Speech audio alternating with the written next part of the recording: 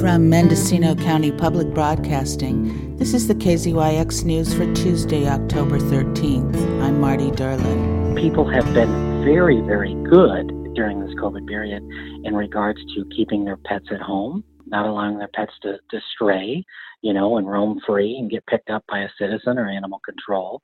So our numbers have been almost in half of what they normally are. And that's because people are home. They're actually socializing with the pets. Pets are actually become stress relief. They're actually, to socialize with them, play with them, walk with them, pet them on the couch. People are actually looking forward to the interactions that they're having with their pets. And it's not just my shelter, this shelter here. This is kind of standard across the board throughout the United States. That's Rich Molinari, director of the Mendocino County Animal Shelter, with one facility in Ukiah, the other in Fort Bragg. The shelters take in dogs and cats that are picked up by animal control or relinquished by their families. The county shelters see some 2,000 animals per year. Some 200 are euthanized. Along with another dozen rescue organizations in the county, the shelters spay or neuter about 3,000 animals annually. During this unusual year with a health crisis and fire evacuations, those who take care of our animals have had to adapt their responses. With the fires, we run a disaster emergency shelter. And for the Oak Fire, we were set up in Willits. And for the August Fire, we were set up in Covelo.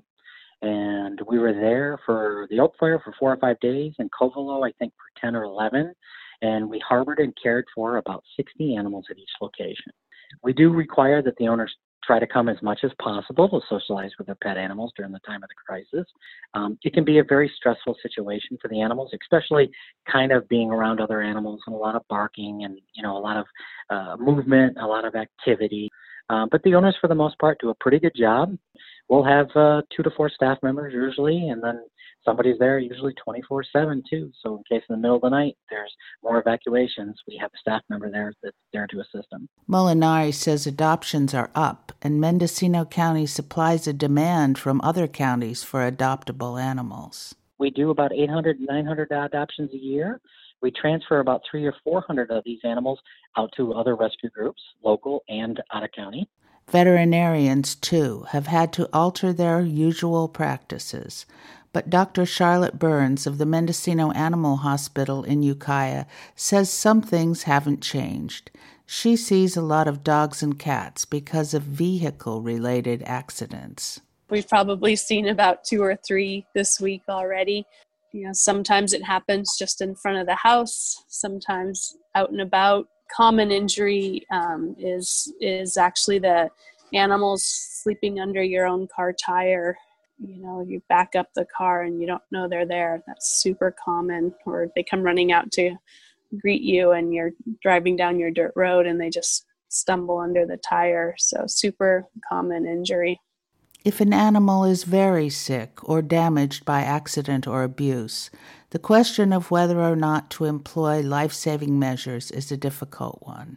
Now, this is a pretty common conversation that we have on a daily basis, and it's quality of life versus quantity or length of time that we're here on the earth. And the majority of people opt for quality. Unfortunately, that's when finances will often come into play too. It's like, you can spend a lot of money and still have an animal who's going to have to be euthanized or is going to die on their own. And so you have to have some reality checks. And during the time of COVID and with the pandemic and some people having, decreases in their income, then, money is an issue, and it's not a comfortable conversation, but it's one we have to have with everyone. Burns says sometimes euthanasia is the best answer to an inevitable decline. Even during this time, I've done some house call euthanasias, and ideally we do them outside, which can be very lovely. The animals relax, they're in their yard. It can be very beautiful. The way veterinarians are seeing animals has changed, and Burns says it may be for the better. I've been really surprised during this time COVID and wearing these masks that I thought the animals would be more freaked out with them, and they're really not. We don't let clients into the building in order to try to keep our staff safe too, because the exam rooms are too small for social distancing. So we're bring the animals in separate from the clients, and in general, the animals are doing really well. And I think part of that is because they're not sitting in the waiting room watching everyone else and getting nervous and hearing everything else. They're sitting with their people out in their car.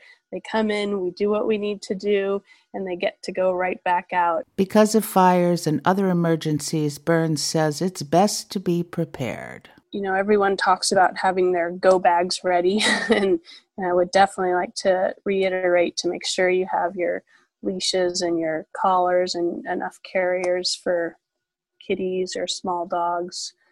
If you can get your cat used to having a supper in his carrier or getting some treats in there at night, or that's where one of his beds is, it'll make that moment easier. For KZYX and Z, I'm Marty Derlin. For all of our stories plus photos and more, visit kzyx.org.